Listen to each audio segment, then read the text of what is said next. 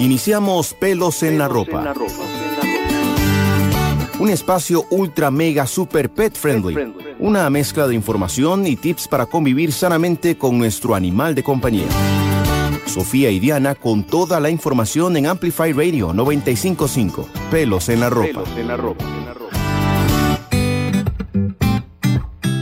Hola, bienvenidos una vez más a Pelos en la Ropa, el programa para quienes se las pasan corrigiendo los mitos sobre las castraciones en perros y gatos entre sus conocidos, sus familiares, amigos y demás.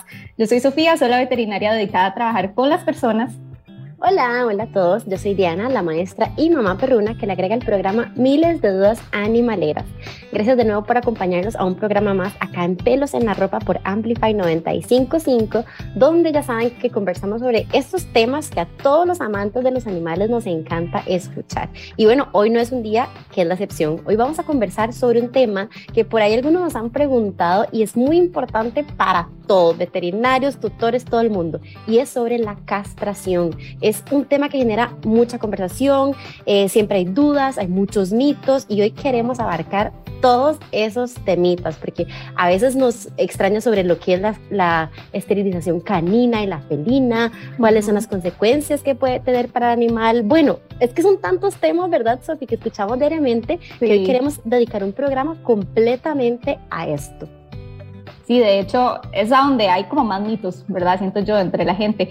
He escuchado, bueno, ahorita los vamos a abarcar todos, pero que si el animal se engorda o no, que si es cierto que las hembras tienen que ser cruzadas una vez antes o no, ¿verdad? De la castración. Entonces, en fin, hoy vamos a tratar de aclarar un montón de esas cosas, como decís. Y para esto nos acompaña el doctor Ángel Medrano. Él es médico veterinario y ahí tiene un montón de estudios de posgrado. Voy a resumirlos acá. Básicamente, temas de cirugía de tejidos blandos y de ortopedia, ¿verdad? Y rehabilitación canina. Tiene un diplomado en cirugía básica de tejidos blandos, como decía, medicina interna, los metabolismos e intoxicaciones, o sea, súper hallado en todos estos temas, pero además es fundador de una fundación que yo admiro muchísimo, que es Narime, y bueno, por ahí anda en todos lados y súper feliz de tenerte por acá, Ángel. Estábamos dejando este espacio desde hace rato para tenerte, así que bienvenidísimo. No, muchas gracias por la invitación. La verdad es que, pues, un poco nervioso, la verdad, pero vamos a ver cómo nos va compartiendo, porque al final y al cabo, pues, la idea es esa, precisamente, como que todos nos eduquemos y hagamos equipo, porque creo que es importantísimo que tanto tutores como nosotros que estamos en la parte médica, pues, logremos comunicar de forma correcta para tratar de que las cosas vayan acomodándose a lo que el país ocupa. Sí, totalmente. Y por eso quisimos y hablamos de invitarte a vos, porque sabemos que haces mucho trabajo por el tema de manejo de poblaciones, es decir, castraciones para animales de la calle, ¿verdad? Y demás. Entonces, súper bonito tenerte por estos lados.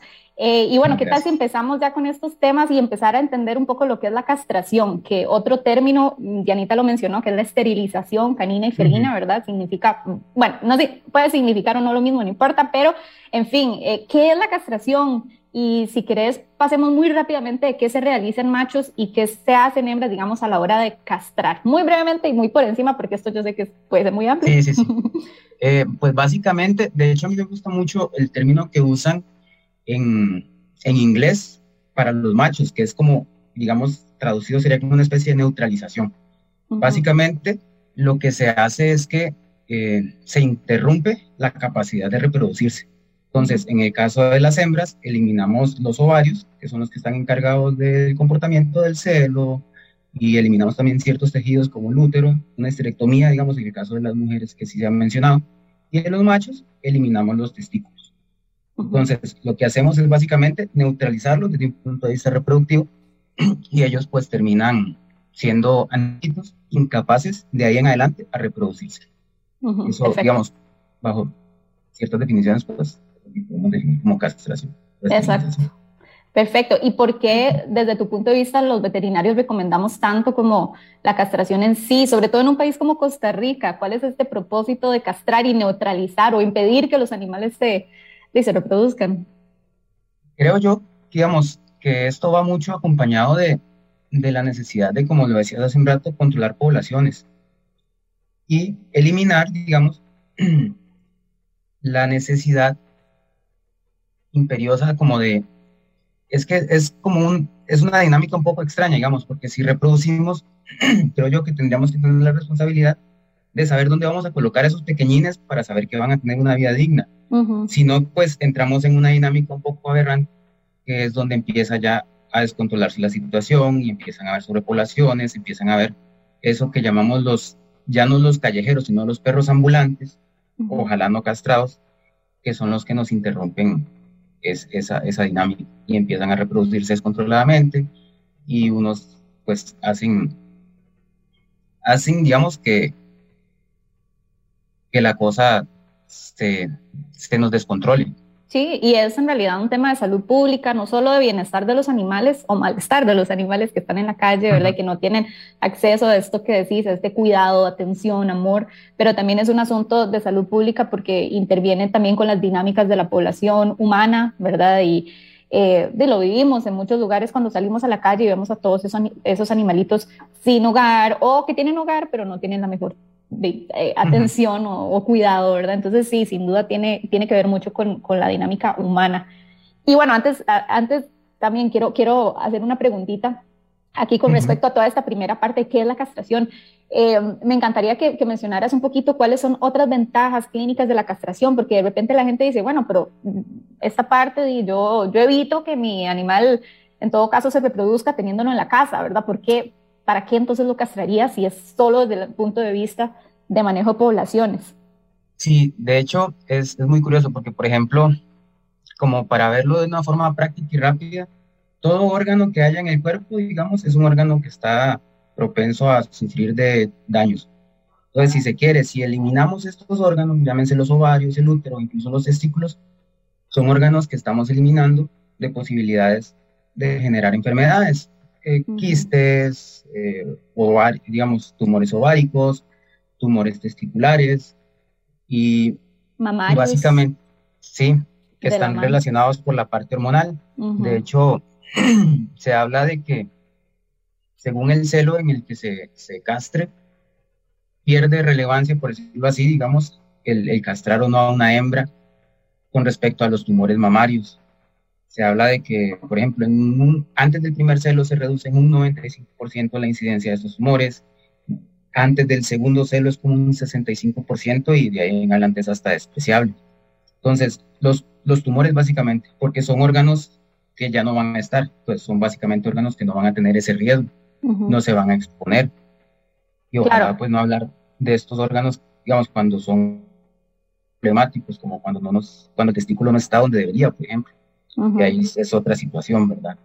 Sí, entonces, para resumir esto que acabas de decir, otra de las ventajas de la castración es evitar este tipo de tumoraciones en testículos, en ovarios, en útero, incluso otros que están asociados como el cáncer mamario. Entonces, es súper importante, es una cuestión también de salud para el animalito, ¿verdad? Hay infecciones incluso que se pueden dar, digamos, hay personas que en lugar de castrar o de esterilizar a la mascota, tienden a usar estas inyecciones que nos interrumpen el celo y más bien intervienen ahí con otras hormonas y nos afectan y podrían generarnos infecciones, podrían generarnos que se nos llene de líquidos u otros contenidos el útero, por ejemplo, y generarnos problemas muchísimo más serios. Entonces, esterilizar es eliminar esos problemas. Me encanta cómo lo estás explicando y creo que queda sumamente claro. O sea, castrar, esterilizar es una tarea tanto de salud pública como de salud del animal. Así que, sin duda alguna, es algo que todos los tutores responsables tenemos que hacer con nuestros animalitos. Pero aquí, Ángel, yo creo que podemos entrar y darle pie al tema de dudas existenciales que existen a veces sobre la castración y la esterilización. Hay mitos y realidades. Entonces, tal vez si te vamos tirando unas preguntitas tipo mito, realidad, que vos nos aclares, ¿es mito, es realidad y por qué? ¿Te parece? Démosle, muy bien. El primero que te vamos a tirar por acá es este, que todo mundo se pregunta, porque le dice, ay, mi criaturita, ¿la cirugía es dolorosa y es peligrosa? ¿Mito o realidad? Ok, como toda cirugía implica pues un corte, implica eliminar tejidos, implica pues lo que cualquier otra cirugía implicaría, manipulación y todo una vez que uno entra como en la cavidad o incluso el corte que uno hace en los machitos que es como más externo. Dolor, con el tratamiento que uno envía debería, digamos, llevarse al mínimo, sería despreciable. a veces pues hay diferencias entre animal y animal, que a algunos les pica más o no, que alguna sutura pues se hizo muy tallada, no sé. Pero el dolor, si es bien manejado con sus tratamientos, pues los animales no nos dicen que les duele demasiado, pero te podría decir que el dolor sería mínimo. Creo que queda súper claro. Entonces, como una cirugía normal. Así que no hay que tenerle miedo, irse con los veterinarios y confiar en eso, sin duda alguna. Y ahora, ¿es cierto que todo animal castrado se engorda? Se habla de que los requerimientos de esa mascota cambien, porque ya es una mascota que no te va a requerir energía, digámoslo de cierta forma, para llevar el proceso a cabo del celo, por ejemplo. El mismo machito ya, pues, hormonalmente hablando, pues se ve distraído, por decirlo así, pero no es, digamos, una necesidad imperiosa. Entonces, digamos que por un punto de vista metabólico de ejercicio, requieren menos, entonces se podrían alimentar de forma distinta y no generar mayor cosa. No es que engorde, es que las necesidades cambian y uno no se hace consciente de eso. Y eso es lo que yo siempre le explico a la gente, que en realidad no es que no necesariamente van a engordar, pero necesitamos cambiar un poco sus hábitos, de repente la alimentación, ¿verdad? Y si tenemos hábitos adecuados y como buenas prácticas de tenencia, si salimos a caminar y demás, seguimos jugando con los animales, en realidad no deberían engordar. Ahora, si no hacemos cambios, si se mantiene así y no salimos, no los estimulamos, pues podrían engordar como cualquier otro animal castrado, no, ¿verdad? Entonces eso es importante. Entonces, igual, siempre de la mano con su veterinario les puede dar recomendaciones específicas para esos casos. Depende hasta del estilo de vida, digamos, porque si son animalitos muy activos, de pronto el ejercicio que tienen normalmente van a hacer que se mantengan como siempre lo han sido. Entonces, como hacen ejercicio, siguieron haciendo ejercicio el resto de su vida y no hubo mayor problema. Ok, queda claro. Entonces, no hay que tenerle temor a eso. Súper bien. Y por acá, otro mito o realidad que también hemos escuchado es que si los castramos, dejan de cuidar la casa. Muchas veces, sí, es que muchas veces esos son comportamientos aprendidos. Entonces, igual, si tienen hasta compañeros en la casa, te puedo decir, porque todos los míos están castrados y todos van y se tiran al portón, digamos, te puedo decir que eso es mentira. Digamos, yo me incluyo también, el mío es igual, y está castrado y también pasa algo. Digamos, y yo te puedo darme porque fui yo quien los castró, digamos. Entonces, ¿qué pasa ahí? Eso casi que es un comportamiento aprendido. No sé si me estoy adelantando, pero es como el si marcan o no territorio. Tal vez las hormonas van a afectar en ese momento, pero son comportamientos aprendidos que de pronto no se les va a quitar o no van a mermar tanto como uno esperaría, porque precisamente son comportamientos que si no son ellos, incluso se los inducen otros. Entonces, porque al final se comportan como manada. Sí, es que es como ese miedo de la gente, ¿verdad? Todavía tenemos mucho hábito en Costa Rica de tener perros por cuido. Entonces la gente dice, no, si lo castro ya no me cuida la casa. Y es un mito que hay que trabajar muchísimo, porque primero no deberíamos buscar perros solo para cuidar la casa, ¿verdad? Esto no son objetos de cuido. Por algo se les dice animales de compañía. Son animales de compañía, pero segundo, no tiene realmente que ver con el tema de la castración, sino como decir todos estos otros factores, pero es muy interesante. La gente menciona un montón de estos mitos que va diciendo Dianita y a mí me hace demasiada gracia. Hay miles. Hay miles. Y yo creo que hoy está el espacio súper provechoso para poder aclararlos, porque si bien es cierto, uno creería que sí o que no, es importante entender el por qué sí o el por qué no por parte de expertos como lo son ustedes desde el área veterinaria. Así que Ángel, creo que nos estás ayudando muchísimo a aclararlos. Tenemos más y tenemos más dudas, más inquietudes, más comentarios, pero ¿qué tal si antes de continuar con este tema tan interesante sobre las castraciones, vamos a un pequeño corte y ya casi regresamos con más acá en Pelos en la Ropa? Hoy que estamos conversando sobre mitos y verdades sobre la castración junto al doctor Ángel Medrano. Quédense por acá que ya casi regresamos. Ya volvemos a Pelos en la Ropa por Amplify Radio. Proteja el hígado de su mascota con Liv 52 Vet del laboratorio Himalaya.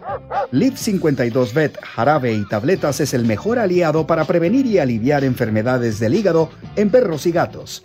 Además, promueve el apetito y estimula la ganancia de peso en cachorros. Pregunte a su médico veterinario sobre el uso de Liv 52 Vet, de venta en clínicas veterinarias. Teléfono 2241-3736. No todas las mascotas son iguales. Por eso Balance, alimentos para perros y gatos, tiene la línea más completa, de acuerdo con las necesidades y características de su mascota. Balance es un producto de excelente calidad para la salud y bienestar de su mascota. Busque Balance en la veterinaria de su preferencia. Amplify Radio 95.5, la voz de una generación. Volvimos. Pelos en la ropa por Amplify Radio.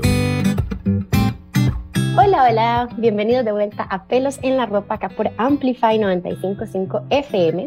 Somos Sofía y Diana y estamos por acá para sacarlos de las dudas animaleras que por ahí siempre se nos hacen más y más y más día a día, y aquí estamos para tratar de aclararlas con expertos como el día de hoy, que contamos con el acompañamiento del doctor Ángel Medrano, y estamos hablando sobre mitos y verdades sobre la castración, un tema muy interesante con muchas dudas. De hecho, en el segmento anterior conversamos sobre algunos mitos, realidades, conversamos sobre si es cierto que el animal castrado se engorda, y vimos que no necesariamente tiene que ver con la castración, tiene que tener con hábitos alimenticios, y creo que es un buen momento, Sofi, para no dejar pasar la oportunidad de recordarles que Balance, alimentos para perros y gatos, tiene la línea más completa de acuerdo con las necesidades y características de su animal. Balance es un producto de excelente calidad para la salud y bienestar de su compañero animal. Pueden buscar y encontrar Balance en la veterinaria de su preferencia. Buenísimo. Y bueno, ya que entramos en temas de mitos, yo quiero hablar uno que escucho muchísimo, y es que, Ángel, siento que hay como mucho estigma alrededor de las hembras en particular, tanto en perritas como en gatitas, como que siempre a ellos les pecaba un poquito, ¿verdad? Los mitos de la castración. Entonces, me gustaría mencionar un par por aquí que escucho muy frecuentemente en la calle. ¿Mito o realidad? Que las perras y las gatas deben ser cruzadas al menos una vez para ser animalitas sanas. De hecho, recién lo hablábamos de que antes del primer celo, o sea, siendo castradas antes del primer celo, uno reduce hasta casi un 95% el riesgo a tumores de mama, a desarrollarlos. Entonces, no sé, para mucha gente que querrá decir sanos, pero a mí me parece que evitar tumores es una práctica muy sana. Después de todo, prevenir es mucho más barato que tratar. Y ahorita casi que tratamos previniendo, lo cual es genial en este caso. Entonces, sí podría yo decir que si pudiéramos esperarnos un espacio prudencial que vaya tal vez a los 5 o 6 meses, donde quizás ya hubo una actividad hormonal pequeñita, pero no el celo como tal, sería lo ideal. Sí hay cuestiones relacionadas con hormonas que uno quisiera mantener y que se sostengan a través de los años, pero esperar el primer celo o cruzarlos una vez no me parece que sea algo que sea de verdad eficiente para la salud de los animales. Incluso, como decís vos, o sea, las expone más, ¿verdad?, a esta posibilidad, las expone más a también que sufran una infección uterina por el hecho de que ya sufren el celo, de que de repente se encuentran con animales en la calle. Incluso, por si no sabían, hay enfermedades de transmisión sexual entre perros, y hay otras enfermedades también de transmisión entre gatitos, ¿verdad? No sexual, pero a la hora de interactuar y demás. Entonces, en realidad, no, ¿verdad? Ese es un mito que hay que ir trabajando. No necesitan tener ni su primer celo, ni una primera camada, o sea, esto es algo que tenemos que ir trabajando mucho. De hecho, Sofi, creo que eso que decís nos abre pie para otra duda existencial que había por ahí. Y es que a veces se escucha mucho que dicen, y es un tema muy polémico, de que si las perras o las gatas no llegan a ser madres, no cumplen su función animal. Que viene de la mano con lo que estamos conversando, ¿verdad? Y eso a mí me da mucha chicha, porque es humanización al máximo, ¿verdad? Es como, se imaginan que las perras y las gatas quieren tener a sus crías y que para ellas es, ¿verdad? Y en realidad no, eso somos nosotros proyectando o algo así, ¿verdad? Pero en realidad, bueno, son animales, tienen urgencias emocionales, sexuales y demás, ¿verdad? Hormonales, pero no significa que tienen un deseo alrededor del embarazo. Eso es 100% una característica humana. Pero perdón, Ángel, vos sos el invitado. No, es que de hecho es muy vacilón porque, como vos lo decís, se humaniza. Y el asunto es que humanizar para mí es de las cosas menos prácticas que podemos hacer, porque al fin y al cabo es instinto. O sea, es instinto y es algo ancestral y es algo que no podemos explicarlo emocionalmente o de una forma, bueno, tal vez sí social, porque se manejan en grupos, tienen un comportamiento muy social desde ese punto de vista, pero no podemos tampoco humanizarlo, como dicen ustedes, y decir, ay, es que los bebés, la parte emocional, ellos no se van a desarrollar socialmente, sino, o sea, no, porque ellos no entienden de eso, es por instintos. Y otra cosa es que, como bien dijiste desde el principio, este es un tema en un país como Costa Rica, donde desgraciadamente tenemos todavía muchos animales en la calle y también tenemos muchos criaderos, muchos animales siendo reproducidos incluso de manera ilegal, ¿verdad? Y clandestina. Necesitamos aportar un poco al manejo de las poblaciones para que no haya una sobrepoblación. Entonces es también una invitación para que pensemos, ¿realmente necesitamos cruzar a nuestro animal o podemos de repente adoptar un animalito, ¿verdad? No sé, como que pongamos de nuestra parte en esto que realmente es un tema importantísimo para el país y muy serio, siento yo. Hay una sola razón por la que yo recomendaría esperar el primer celo, y es en ciertas razas y en ciertas condiciones que son básicamente ortopédicas, donde sí, digamos, irnos muy pronto en las edades puede afectarnos el desarrollo de los huesos. Entonces, en razas, doy un ejemplo, digamos, los American Stafford, razas, bueno, toda esta línea de pitbulls que son muy propensas a lesiones como los ligamentos cruzados, más que otras, pues, caderas o así, sí nos pueden generar mayor degeneración o una aceleración de sus procesos. Entonces, en razas como esas, yo sí les diría, esperémonos el primer celo o cuando sé que van a ser animales muy grandes, de más de 30 kilos. Porque por lo general tienden a crecer mucho más porque los huesitos pues crecen un poquito más de lo normal. Súper importante. Esto, bueno, te nos adelantaste a una de las preguntas, ¿verdad, Dianita? Que teníamos para más adelante. Pero me encanta, démosle. Sí, creo que queda súper bien. Sí, porque esto era una de las cositas que queríamos tocar, que ya lo hemos por ahí mencionado y has hecho cuñitas sobre este tema de cuál es la edad apropiada.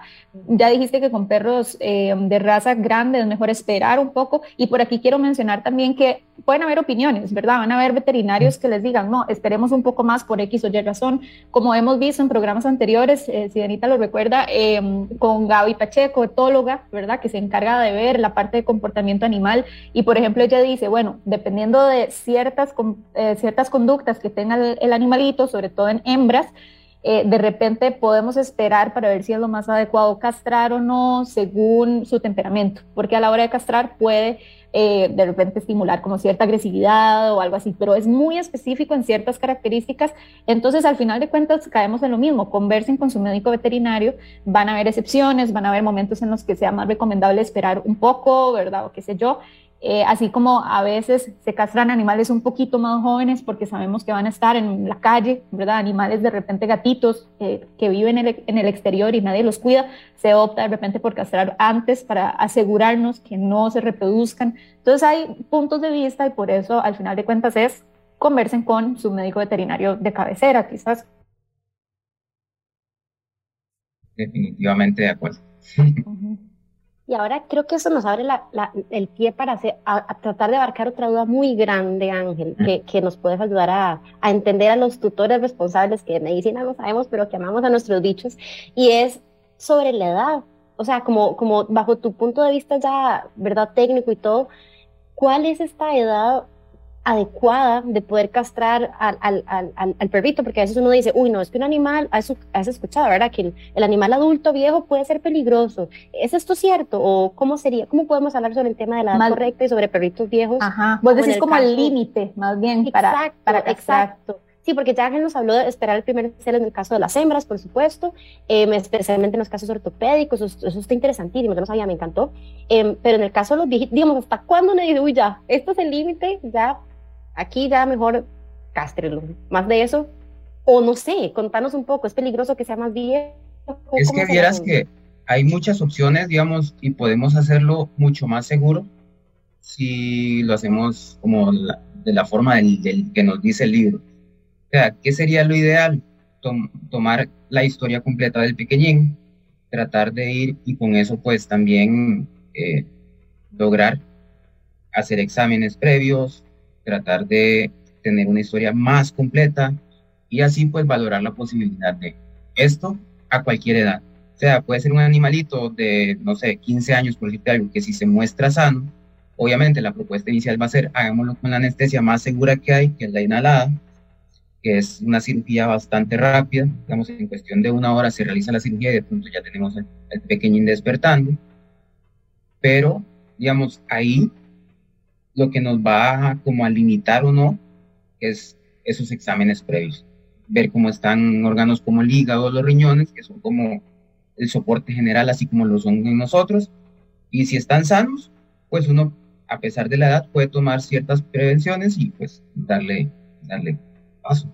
Sí, yo creo que es algo importantísimo saber que en realidad los animales adultos mayores tienen, pues, o sea, tienen mucho chance de recibir medicina preventiva apropiada y si por X o Y razón es importante castrarlos porque de repente ya es muy adulto y como no ha sido castrado, ha entrado en celo muchas veces y empieza a generar alguna tumoración, como decía Ángel, o de repente ya ha sufrido alguna infección uterina, sin duda la recomendación va a ser cástrelo, sin importar la edad, porque si no se va a morir de lo otro. Entonces, de nuevo, sí, lo importante es busquen un consejo veterinario, háganlo de la manera más segura, pero sí se puede. Hay que como que ir quitando ese miedo, ¿verdad? A ya hacer procedimientos en animales adultos, viejitos, seniles, ¿verdad? En realidad, ellos merecen y necesitan más bien de nosotros tanto en esa etapa, entonces hay que trabajar mucho ese tema. Me encanta trabajar ese tema y también ir como aclarando estas dudas existenciales que tenemos, perder el temor. Vean que aquí es la ciencia la que nos habla, los expertos nos están compartiendo este conocimiento y creo que tutores responsables, hagámoslo por el bien de nuestros animales y como lo mencionaron Sofía y Ángel al principio, por también salud pública del país. Sí, todavía tenemos que hacerlo. Ángel, nos gustaría antes de ir cerrando, de repente si querés hablar de la Fundación Narime, así a dónde te pueden buscar o a dónde pueden ir a ver qué es lo que hacen en pro de las poblaciones caninas y felinas, muy brevemente. Ok, sí, estamos en Instagram y en Facebook, si no me equivoco, sí, estamos como Narime Foundation en Instagram, y en Facebook estamos como Fundación Narime CR, si no me equivoco. Okay. Que esa está como un poquito menos actualizada, la persona que me ayuda pues no ha estado muy al tanto de y pues estamos principalmente en Guanacaste, estamos con actividades en Guanacaste, hacemos mucho de lo que es captura, castra, libera, o sea, nuestro trabajo tenemos está un como... programa sobre eso. Sí, para los que quieran escuchar, vayan a buscarlo en Amplify Radio. Tenemos tal vez un 70-30 en animales callejeros y pues comunidades también menos privilegiadas en las que trabajamos, donde igual hacemos captura, castra, libera si se nos presta la oportunidad. Digamos, una vez fuimos, trajimos animales con dueño y resultó que nos encontramos una perrita en celo y nosotros también la castramos. Identificamos animales por medio de tatuajes y pues ahora no hace mucho recibimos una donación, entonces vamos a también dar trazabilidad con chips de identificación. Entonces, pues el proyecto para este 22 que ya está empezando y después de pandemia y todo, pues pinta muy bonito. Vamos a ver cómo nos va. Ángel, muchísimas gracias por toda esta información que nos brindas. Te agradecemos muchísimo el espacio, el tiempo, compartir tu conocimiento. La verdad que yo como tutora y que no sé nada de ciencia, me encantó porque siento que aprendí un montón y espero que los que nos escuchan también. Así que el doctor Ángel Medrano nos acompañó hoy en este programa de castraciones. Ángel, gracias por acompañarnos de nuevo. No, con todo gusto. Más bien las puertas quedan abiertas a quien tenga dudas. Pueden contactarnos a través de la fundación y que nos escriban ahí en el Instagram. Con mucho gusto vamos a estar evacuando dudas, alguna que haya quedado o alguna que no hayamos podido también evacuar. Sí, porque siguen quedando un montón, siguen quedando, sí. Pero es un temazo y bueno, si no, en algún momento hacemos otra parte, si tienen dudas, contacten y ahí estaremos trabajándolo. Así que muchísimas gracias. Y bueno, antes de cerrar, les tenemos el consejo veterinario el día de hoy, así que quédense por acá y ya casi lo vamos a escuchar. Liv 52 Vet, el experto en el cuidado del hígado de tu mascota del laboratorio Himalaya, presenta la sección Tips Veterinarios.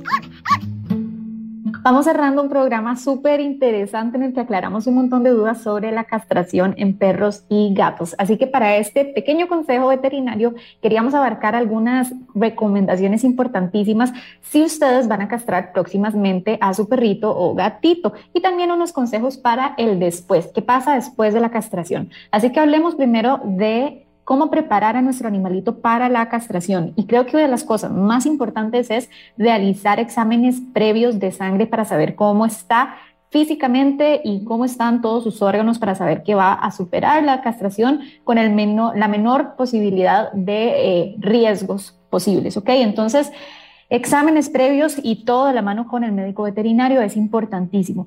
También el día de la castración es importante recordar que no debe haber comido ni tomado agua las 12 horas antes, porque esto es importante de nuevo para asegurar seguridad durante el procedimiento, pero además es importantísimo que ese día de la castración el animal no esté presentando síntomas de enfermedad, por ejemplo, vómito, diarrea, algún malestar, algo que nos indique que de repente no es el día adecuado para hacer este procedimiento. Así que muy chispa, muy ojos a ese día de la castración para saber, y por supuesto los días anteriores, si el animal está en óptimas condiciones para poder atravesar el procedimiento de la mejor manera posible. ¿Y cuáles son algunos consejos para el después de la castración? Todos los consejos que su médico veterinario sin falta les va a dar. Por ejemplo, medicar posteriormente a su animalito con antibióticos y analgésico es básico para evitar que hayan problemas posteriores, así como recordar que va a ser una cirugía, digamos, que va a requerir que su animalito descanse, que no salte muchísimo, que no esté jugueteando tanto, de repente que paremos por un par de días las salidas a caminar, ¿verdad? O que las hagamos mucho más suaves de lo que solemos hacerlo. Esto es importantísimo para que su cuerpo se recupere y que la cirugía y la cicatriz en sí no sufra consecuencias importantes. Otra cosa es, manejen esa herida, obsérvenla, límpienla 2 veces al día como mínimo. Necesitamos saber que todo está bien en ese sitio y que además el animal no se pueda chupar, porque si no, va a ir causando serias consecuencias, digamos, en el sitio de la cirugía. Así que muy importante. ¿Y cómo evitamos que el animal se chupe o digamos, que toque la herida? Bueno, ya sea con un collar isabelino o con un chalequito de cobre o algunas de estas prendas que venden específicamente para postoperatorios, ¿ok? Todo esto se puede hablar con el médico veterinario cabecera y es importantísimo que quede muy claro y que se asignen citas posteriores para saber que el procedimiento salió bien y que vamos a estar minimizando todo riesgo posible. Eso es por el día de hoy. Recuerden, todo a la mano con su médico veterinario para más consejos y nos vemos en otro episodio de Pelos en la Ropa aquí por Amplify Radio. Nos olfateamos luego. Chao. Proteja el hígado de su mascota con Liv 52 Vet del laboratorio Himalaya. Liv 52 Vet, jarabe y tabletas es el mejor aliado para prevenir y aliviar enfermedades del hígado en perros y gatos. Además, promueve el apetito y estimula la ganancia de peso en cachorros. Pregunte a su médico veterinario sobre el uso de Liv 52 Vet, de venta en clínicas veterinarias. Teléfono 2241-3736. Finalizamos Pelos en la Ropa, un espacio super mega ultra pet friendly. Diana y Sofía estarán de vuelta el próximo miércoles a las 6 de la tarde en Amplify Radio 95.5. Pelos en la Ropa. Pelos en la Ropa.